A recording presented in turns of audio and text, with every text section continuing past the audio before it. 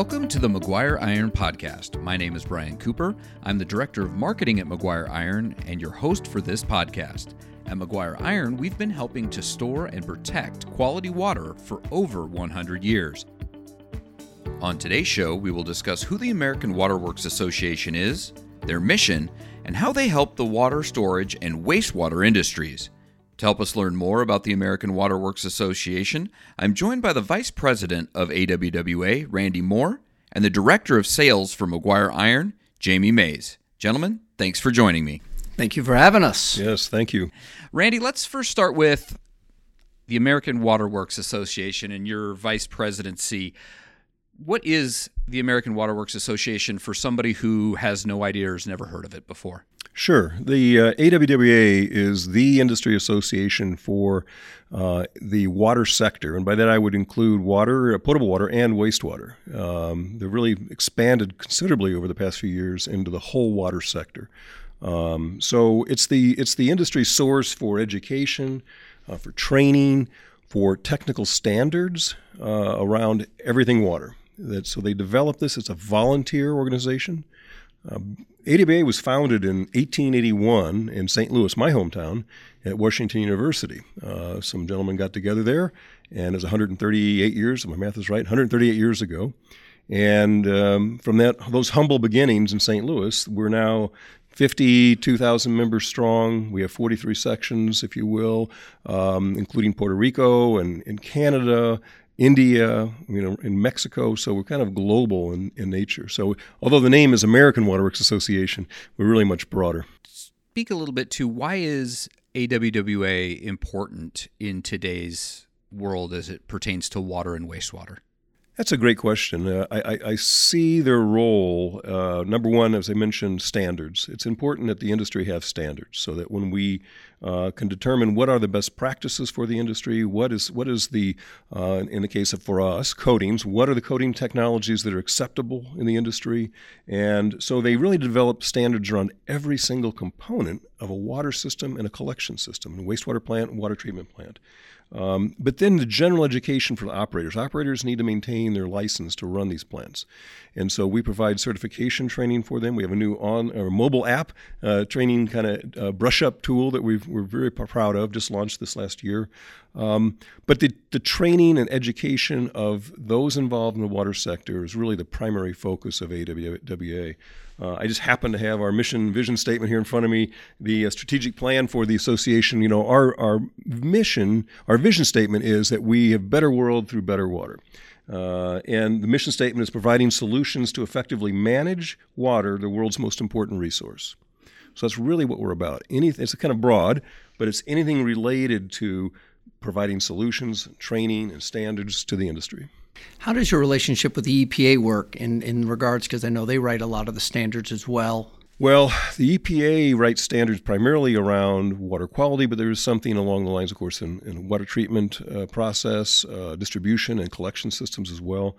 AWWA works very closely with EPA, has for years, but the EPA writes the federal laws, which are then promulgated through the state primacy agencies. And I happen to have had the privilege of working in the state of Missouri as a commissioner on the Safe Drinking Water Commission, which oversees the Missouri DNR, which is the primacy agency here in Missouri. So I kind of understand how they work, but their primary goal is to take a federal law and write a state law that mirrors it. It has to be at least as strong, can be stronger, and then publish that.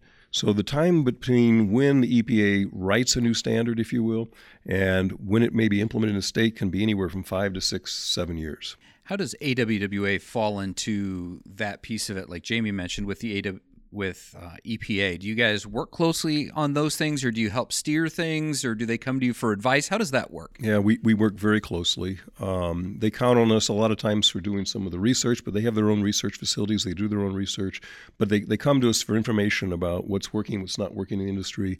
They realize we're an important stakeholder in the whole process. And so, yeah, it's a very collaborative arrangement. So it seems like AWWA is the more kind of boots on the ground, can give them some feel of what's actually going on industry-wide, not just specifically state by state. Correct. What's going on? What's new? What's fun? What's exciting with AWWA right now? Well, it is pretty exciting. There's a lot going on in the industry. I think one of the most interesting things last week was the annual conference. ACE 19 was held in Denver. Record attendance, over 12,000 people there. And I'm still a member of the main steel tank committee. I think it's 305 is the number. But it oversees all of the tank subcommittees and all the things going on relative to tanks. And during the course of that meeting, as kind of an intro, they were giving updates on some of the things going on. And one of the neat things that's happening is AWWA has switched to only a kind of a hard copy of the OpFlow magazine or the journal, and now a new science magazine, which will be the new peer-reviewed magazine. They've gone from hard copies only to now electronic versions. They've partnered with Wiley Publications. And so now all of our publications, all of our standards, all of our manuals of practice, the guidance documents, everything will be available online. And at any time searchable online. So those doing research industry can go back and access not only what's current, but we're going to upload, if you will, all of the past as much as we can. That's one of the things today is, technology moving as it is, and it seems like the water and wastewater industry is starting to catch up to that trend of having things easily accessible so that you don't have to order a book or that kind of thing anymore. Yep, it's more information faster is what the industry's after. So what was interesting, though, before this committee, and I mentioned to them that this was happening, and that it may change the way we go about writing standards. The traditional approach to a standard or revision, say we got the existing D102, for example, which is the standard for coating systems on steel water storage tanks. When it's time for revision, they form what's called a revision task force. And that task force, as a subset of the committee, will then go through the document and make updates and changes. ANSI requires we do that every 5 years. Our goal at AWWA is to do it every 3 to 5 years, some of which the D102 most recently was updated after 4, I believe. And so we're really getting better at it. But the neat thing about this online capability is now we don't have to wait 3 or 4 years for it to move through a committee, but we can do bits and pieces of a standard revisions immediately and push it right out. And that'll be the current version that's available live online. And so it'll change the way we go about writing these manuals of practice, the guidance documents, and the standards themselves, to where we don't have to do them whole hog, if you will. We can do bits and pieces at a time, and as new things happen and change, we can immediately adapt. As Vice President of AWWA, how does that change your mindset to help these committees and these subcommittees think about this in a different way? Because this really is going to change the way they've thought about and have done this for probably decades. Yeah, it will. I have to admit, when I threw that out at the meeting, I got a few blank stares. I'm sure you did. What is he saying? What exactly is he? And how does this impact me? So that'll all be determined. But I think, again, the end result will be more information available to a wider audience on a much quicker basis, and more current information. Keeping it current is more important.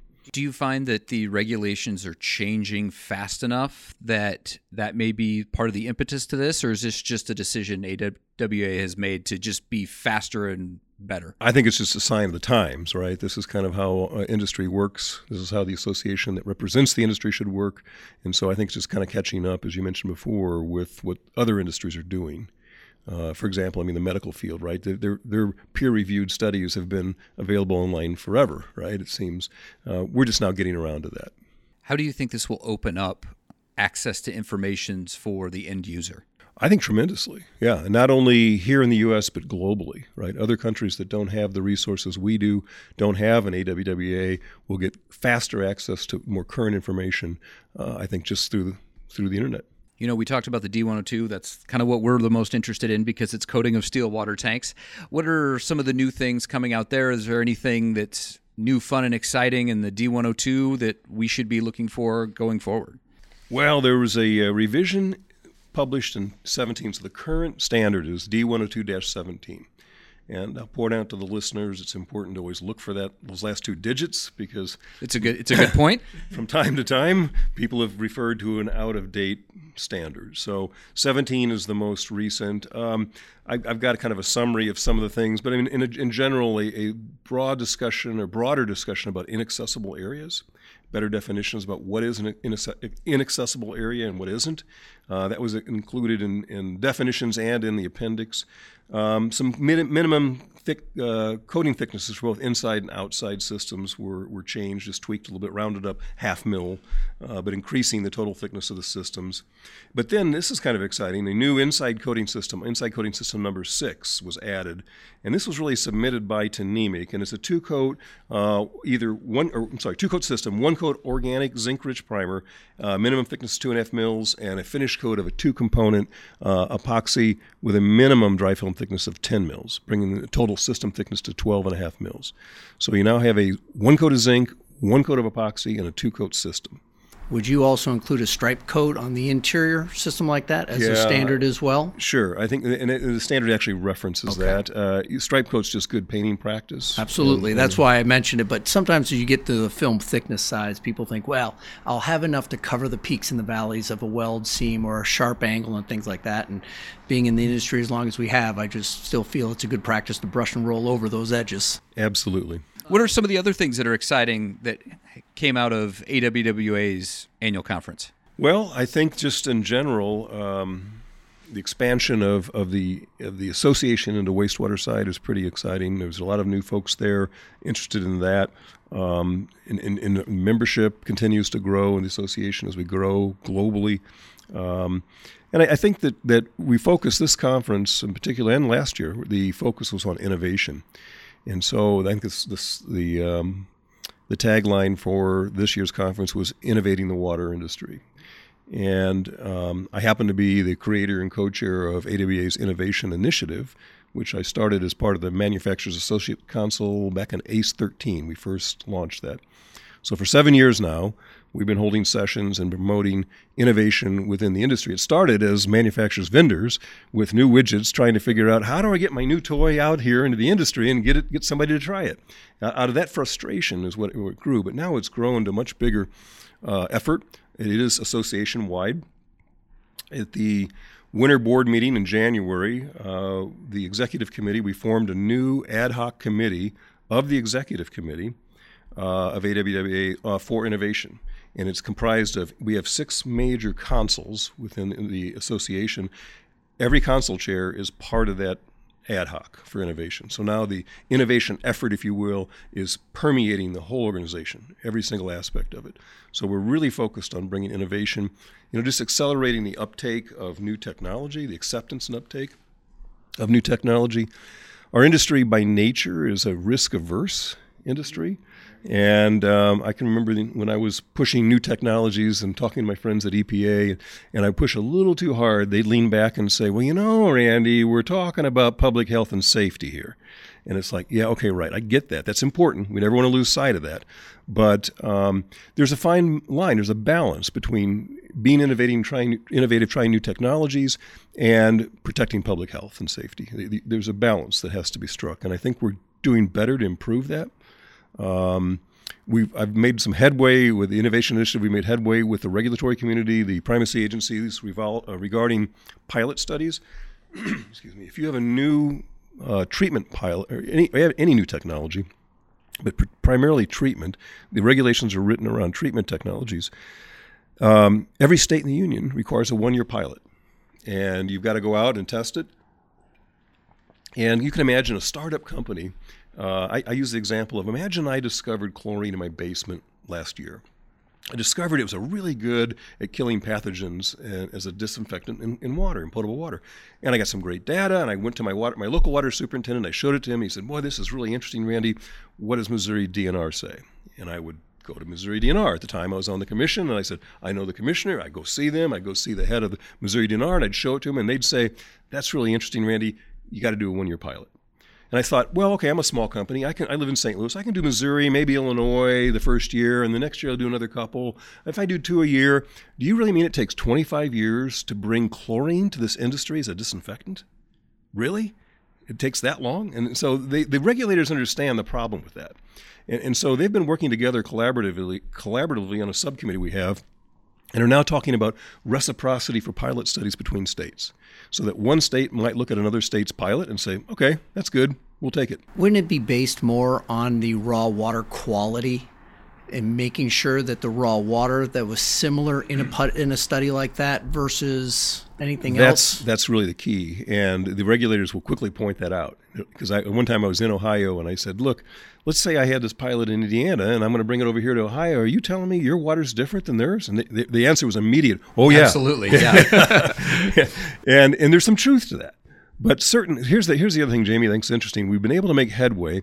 There's one thing to talk about treatment technologies, where, you're totally dependent on the raw material, right, which you start with. But if it's a distribution system problem, say I've got a widget that solves a problem out in distribution, and it's NSF approved for contact with potable water, NSF standard 61 is approved. Nothing in this device is going to hurt anyone if it's in potable water system. Why do I need a 1-year pilot? And I think a good example is I know you all Maguire furnish mixers for tanks. Absolutely. Classic example. There are certain states where they wanted to see a 1-year pilot. And there are manufacturers who do THM removals for in-water tank as a treatment method inside those towers. Now that one bridges both. Yeah, it does bridge both. And so it is unique that you can create mixing. And I'm seeing in a lot of states that mixers in new water towers is almost a guarantee. It's almost a standard now. It is almost a standard. Yeah, should be. Does AWWA mention anything about mixing, or are they trying to stay out of the water quality portion of that? Or? Oh, no. They're heavily involved in water quality. I'm thinking there's a nitrification manual M56. Yeah, I helped write some of that and review it. That has a section on mixing, I know. And I believe the new M42, the old M42 has a short section, but the new M42 will have an expanded section on it. So, it's referenced in a number of places. G200 is a guidance document for distribution system, also talks about mixing. So it is a water quality issue and a water age issue. So a wise utility would not put a new tank up without a mixer. I've been teasing a lot of people about concrete, and that concrete around the country isn't technically NSF approved. And yet we're supposed to have all things in contact with potable water NSF approved. And what is AWWA's take on the coating of concrete to meet that standard? Or is it still based off of sampling and how often you get bad samples, and that would derive whether or not you coat the inside of a concrete tank? Well, I think in a nutshell, AWWA doesn't really have a position on that other than to support the current requirements. Every state in the union, every primacy agency has a requirement that anything in contact with potable water needs to be NSF 61 approved, including concrete, raw concrete. And there is a way to test it. The problem is, and the reality, that's the technical answer. I was going to ask you, because a lot of, I think AWWA gets into that thin line of, okay, what's practical? Right. And in a perfect world, what does it look like? So I'm guessing we're going to get the perfect world answer and the practical answer. Yeah, so that's the perfect world answer is yes, it should be. The practical world answer is very few, not a single one that I know of, primacy agency is willing to enforce it on that next new tank they're going to build. And I actually confronted one once, and I said, why are you not enforcing this? And the answer was, if I enforce it on that next new tank that's going up, then what about the other thousands of tanks that I have out in my state that I didn't enforce it? And do we grandfather those? Do we go back? I said it becomes an enforcement nightmare. Or next time you have to do something to that tank, then do you have to? You get into a slippery slope. Like your home, like a building code for your house, right? So they're reluctant because there is so much raw concrete in the industry exposed to potable water. How do they retroactively enforce that? It's the practicality of that keeps it from happening. However, Jim, you made a good point that distribution systems that are having trouble maintaining residual out in the distribution system, some of the solutions could be, like you already provide, mixers, chemical cleaning, frequent removal of the sediment. And if in the case of a concrete tank, you can, a possible tool to solve that would be to coat the raw concrete to minimize biofilm development. And every tank out there has biofilm, and it's just a matter of how mature it is and how much carbon it's producing that reacts to forms THMs and degrades your residual. So I would say to an owner, if you're having trouble maintaining residual out in your distribution system in a tank, and it's concrete, one of the possible answers would be to clean it, chemically clean it, clean the sediment out, and paint the interior. As a coating manufacturer, do you look at different types of products on the concrete versus the steel? Yes and no. For the most part, it's the same technology. It's epoxy technology, just a matter of which flavor of epoxy you'd like. High build, 100% solids or something like that. There's some movement in water-based technology, some things there that are new. But for the most part, it's the same technology. And in fact, I should mention a water systems engineering here in AWWA, Kansas, years ago, published an AWWA article where they did a study in the laboratory where they grew biofilm on panels in the lab, on a painted steel panel, on a raw concrete panel, and a painted concrete panel.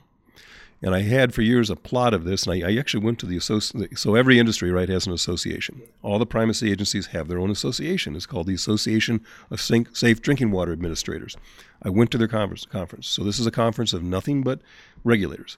I showed them the graph. Look what happens to biofilm. There's an exponential growth on raw concrete, pretty steady growth on painted steel and painted concrete, but not nearly the kind of growth you get from raw concrete. It's because of the porosity and the ability of the biofilm to hide back in all those little holes and crevices and mature. Because it's porous. Very porous. So that graph was published in AWWA, and that article got a lot of attention.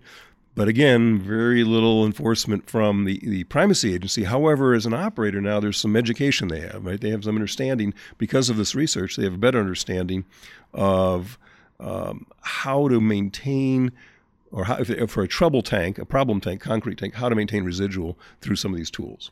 Yeah. So we started talking about all of this because of innovation.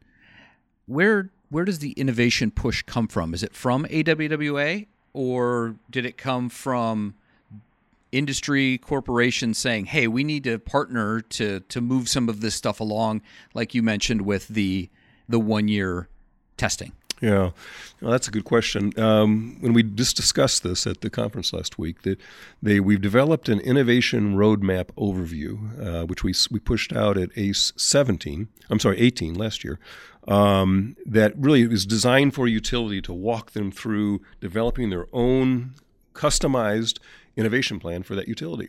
And it's basically a gap analysis, right? You start with where are you today, where do you want to go, and then fill in how we're going to get there. And so we talked about that, and we're going to develop a guidance document behind that, this overview, so that a utility can sit down with kind of a checklist and run through it and develop their own innovation roadmap.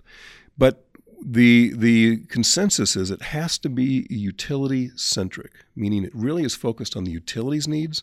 So the driver, to answer your question, I think the driver is the utility, right? They've got a problem. They need a solution. And so they look to, in AWWA, we always refer to ourselves that we're comprised of a family of five.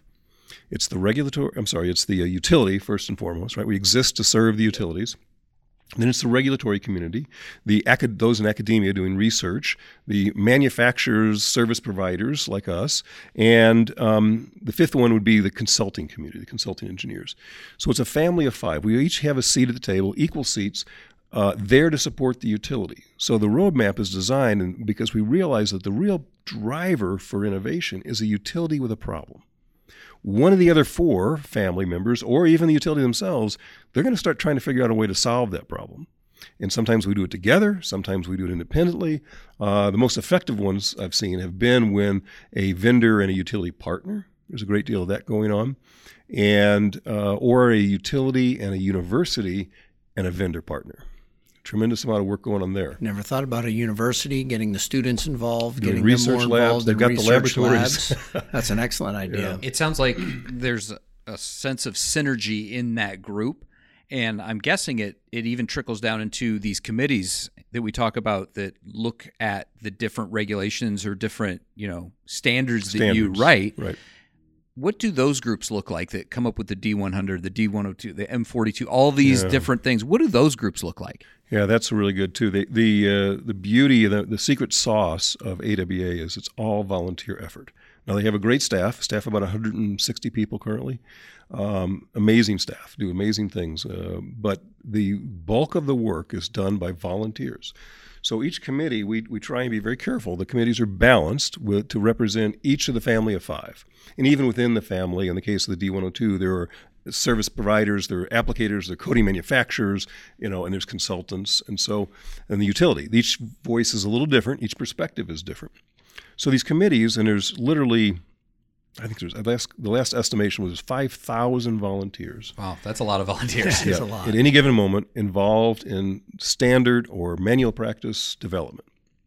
And you think of the countless hours that they devote, and it's all based on their willingness to work together, excuse me, to develop a consensus document that really is, and again, I'll keep pointing to the 102, it's an easy example, that is a consensus document. The industry, we get together as a family of five, we agree this is the best practice, and it's a minimum standard, right? So it's a minimum kind of performance or formulation standard where it points to the SSPC paint system numbers and other standards that exist. But I think it's important for an owner to understand these are consensus. We've agreed as an industry, as volunteers, this is the best practice, and that it's a minimum level. You really want to look at this, and this is not where you want to be in a lot of cases. You want to be above this, and thankfully there are vendors like myself that can do that. But the utility needs to be aware that just to go with the standard minimum is probably not what they really want. I'm finding, though, that a lot with the new technology is still driving where the water quality needs to be, but finances in the community has been the biggest struggle we see. Mm-hmm. So as we come out with new technology, it's usually a higher price tag. As we find tightening regulations come down, it's a higher price tag. If you look at some of the states, they're looking at billions of dollars just to maintain an already failing infrastructure. So is some of the technology also helping to drive costs down and trying to help these small communities that have aging infrastructures? But tighter regulations. The regulatory. There are costs to regulations, and but in many cases, the solutions. I think the short answer to your question is yes. A lot of the solutions end up being cost-saving solutions, and I'll use an example in again the industry I know. In the coatings industry, the advent of some of our newer technology. Even I go back to zinc-rich primers as a technology. Sure, zinc-rich primers cost more than just plain epoxy primers, but they extend the service life significantly of an interior, especially roof rafter area of a tank, or the advent of the fluoropolymer technologies as a top coat. We've made a significant improvement in the service life of a tank coating system by the use of fluoropolymer technologies. It's an order of magnitude, 3 to 4 times perhaps. But certainly, I think the other thing that was interesting when we first released zincs, Tnemec was the first to release a zinc-rich primer, NSF-approved zinc-rich primer for the interior potable water storage tank. And what we discovered was the use of zinc plus the top coat, you actually get about a 50% bump in the service life by the combination. So although NSF, I think we have NSF approval for exposed zinc-rich primers, we would never do that because we can significantly improve the service life by just adding the top coat. So it's things like that where, to your point, yes, those technologies are more expensive, and at least on the upfront capital expense, but over a life cycle cost analysis on a net present value basis, they're going to be cheaper. You're going to actually save money in the long run. What does it say about your organization that you do have over 5,000 volunteers that are willing to take their own time in the industry to help steer it, make it better, make suggestions to come up with these standards? Yeah, I think it speaks more, not to the association, but to the industry itself, right? The people that work in this industry, they're really good folks, and none of them are in it to get rich. I don't think I know any utility manager that's driving a Tesla, probably never happen. But they see the contribution they're making to society, the contribution they're making to the community, the importance of being able to deliver clean, safe drinking water 24/7, 365. That's important. And they see that importance. And so they're willing to donate their time to make that possible for everybody. Even those on the collection side, right? I mean, you flush your toilet, somebody's got to deal with it. Thankfully, there are men and women that get up every day and they deal with it, and they do it very well. Well, so many of them, it's more of a sense of community and sense of pride more than anything else, because you're right, they're not necessarily doing it for the money. No. So there is a sense of community in which they want to participate and be part of. So that's a good point. Yeah. So it speaks volumes about the types of folks in the industry. The fact that they want to join an association and work together is just who they are. So once you've come up with a standard, the group of five, as I'm calling them, family of five, all agree. What happens then? Well, it gets published. There's in the revision task force or in the task force that develops a new standard, for example, goes through multiple revisions, multiple points where everybody stands back and looks at it and says, is this right? Any corrections? If there's an objection, if there's a single objection, it has to be addressed. Every objection has to be addressed. Once it gets through that hurdle, the document then goes up through, in this case, on the tank side, goes up to this main tank committee that I also serve on. We then review it and say, okay, looks good. And then the final review is it goes actually up to the consul chair and then to the executive board or the executive committee of the AWWA board of directors. So I sit at that level as well. So I get about 3 or 4 looks at anything related to tanks. So after the standard is approved by everyone, how does the industry use it? Well, it's published then. It's final. And AWWA will sell copies. Copies are available for sale. Now, of course, like I said, they're available online. You can download your handy-dandy app. Yep, you can download them immediately. Perfect. And then disseminate it through the industry, and then hopefully everyone implements as best practice. So in the case of some of these standards, they've been written into the 10 state standards or the primacy agency's regulations for some time that they refer to the most current version of whatever standard they're referring to. So they're quickly adopted in industry. But they are more just guidelines. They are. Like the washout. And a washout on a water tower, recommendations once every 3 years or 3 to 5 years. And 42 says 3 to 5. And 42, 3 to 5. But I think it's important just to think about your water system or the person's water system and their treatment process and make judgments based off of that. Because there isn't a law that says you have to wash that out by 3 to 5 years. It is a recommendation. A few states do have the 10 state standards, I think, has said. There's a few states that have a time period legislated in statute. Kansas does have every 2 years. Tennessee's got one. Anyway, so your point's well taken, though, Jamie, that the operator, it's really incumbent on them to know their system and to know their rate of sedimentation accumulation and then adjust their cleanout frequency accordingly. So I would always quote the M42 and say, it says 3 to 5. However, what's your system doing, right? And of course, we see a lot of systems at Maguire that are heavy with iron and manganese and need to be cleaned out every year. Yes. But back to your point is, I think that's up to each operator, but knowing your system, but following the guidelines gives you a better sense of how often it should be done. Right, at a minimum. Yep. Yeah, at a minimum. Right. And you mentioned iron manganese deposition. I think that's the other important thing to point out, that not only sediment removal is important, but the iron manganese deposition removal is also important, because that's where the biofilm often will shield or be shielded and harbored and grow and mature. And what I saw and discovered was that high pressure water alone won't remove that. You really need to chemically clean it. And that you need a blend of mineral acids, what most of the industry uses, to remove the iron manganese deposition. And if you really want to get at least your biofilm growth back to 0.0 so you can start over again, that's what needs to happen. Randy, can you come up with a coating that stops the bottom of a pedosphere from molding for me, please? I knew that question was coming. Please help me with that. Would I surprise you if I said we're working on it? I would love for you to. And when it comes to top coating, think of that. You come in and you have to clean and wash the inside. Well, periodically we have to clean and wash the outside. Correct. And so we do run into times where it's like, well, we can't hit it too hard because we're always afraid of top coat delamination and things like that. So find a way to stop me from pressure washing the outside of a water tank, and that would be wonderful. Yeah. One of the things I do think is interesting, too, that you've also, I was reading an article about pipes, and you have a product that goes to prevent for sweating, for condensation. Is it? Can that be used on the belly of a pedosphere, like we build at Maguire Iron, to stop the condensation from the bowl going onto the first platform where the crow's nest would be? Yeah, we've been doing a fair amount of that. The inside dry of a single ped often can be, depending where you are in the country, a condensation problem where it drips on the storage area. And so, yes, that's a perfect application. We can keep that belly from sweating. We can keep the riser pipe from sweating as well.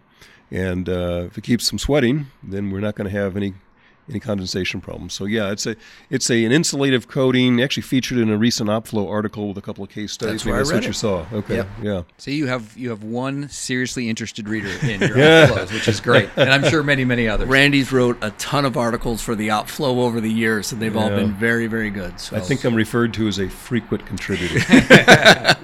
So it's a great segue into my next question is, how can people get involved if they've listened to this, if they've heard about AWWA and say, you know what, I want to get involved? How do they go about doing that? It's really pretty easy. You go to AWWA.org, and there's a volunteer tab you can hit.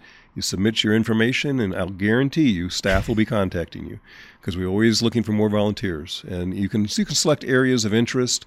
If there's a particular standard you want to be involved in, most of them are wide open. You can just sign up. There are some that are oversubscribed, and so they kind of manage people rotating on and off. But for the most part, it's wide open. Anybody wants to volunteer can. Is there a term limit that you would sit for? Or in an organization like that, or is it just as long as you're willing to give your time? Most committees, as long as you're willing to give your time. Those that are oversubscribed, we're approaching a 3 to 5 year turnover. That's what we're kind of looking at, yeah. But in a lot of cases, you would automatically rotate off after a period of time, and then just a matter of volunteering again to rotate back on. So it's we can always use more volunteers. On the training side of AWWA, do you reach out from a corporate level to assist material to the state chapters and say, hey, here are guidelines or courses that you can use, that you can promote in your area? There's quite a bit of that going on, actually, with AWWA has received some federal grants recently to do small utilities training. And so, yes, we've developed corporately at AWWA a curriculum that is then pushed out to the sections, which then conduct local training, again, primarily aimed at small utilities. Because that seems to be where some of the largest problems, at least that we're seeing, are happening, just because, smaller communities, smaller systems, less tax base, and they're trying to figure out, okay, how do I take care of this system that has to meet certain standards with the budget I have, with the, little manpower I have, and all of those different things. Well, they may not be able to afford to go to the ACE shows because they're too far with travel. So getting the training into the communities is... So that's one venue, but then each section has their own annual conference. Some of them have multiple conferences, and so there's a great deal of training available there as well. There will be workshops. Of course, there's the technical presentations that you can go and attend. I know the Illinois section in particular designates, I think their first day, Monday of the conference, is Operators Day, and there's training specifically designed for a plant operator, and they give them a reduced registration fee, and they draw quite a few operators that, like you said, probably can't make it to the national conference, but if you help them a little bit, encourage them, you can make it to the state. Local. Yep. Yeah. So final topic with talking about this is, what is the future of AWWA? I mean, I'm sure you guys have a strategic plan, what this looks like. In 10 years, what are we gonna see AWWA doing? Well, that's a really good question, and we did wrestle with that a little bit. We actually, the executive committee, we've decided that there's going to be a review of the strategic plan. It's been 3 years, I think, since we last did it, and not sure that we need to change anything, but we want to stop and pause and say, is there anything we want to change? I think the future is continued growth in the wastewater side of things, and the collection system side of things. We'll continue to grow and expand in that arena to really encompass the whole water sector, and reuse as well. I mean, reuse market is coming on strong for good reason. And so it'll be a broader picture than just what it has been in the past in terms of potable water. It'll be all water. And that's kind of exciting to see how we're changing and growing there. I mentioned already the digital platform. That's going to continue. The mobile app, for operator certification, those kind of things are going to continue. I see a lot more of that coming. So it's going to continue to evolve and change for sure. Thank you to Randy Moore and Jamie Mays for helping us understand who the American Water Works Association is and how they benefit the water storage and wastewater industries. Remember, you can always connect with us by going to our website, maguireiron.com. You can ask questions by sending us an email at info@maguireiron.com, or you can follow or reach out to us on any of our social media platforms. We're on Facebook, Twitter, Instagram, and LinkedIn. Thank you for joining us on the Maguire Iron Podcast.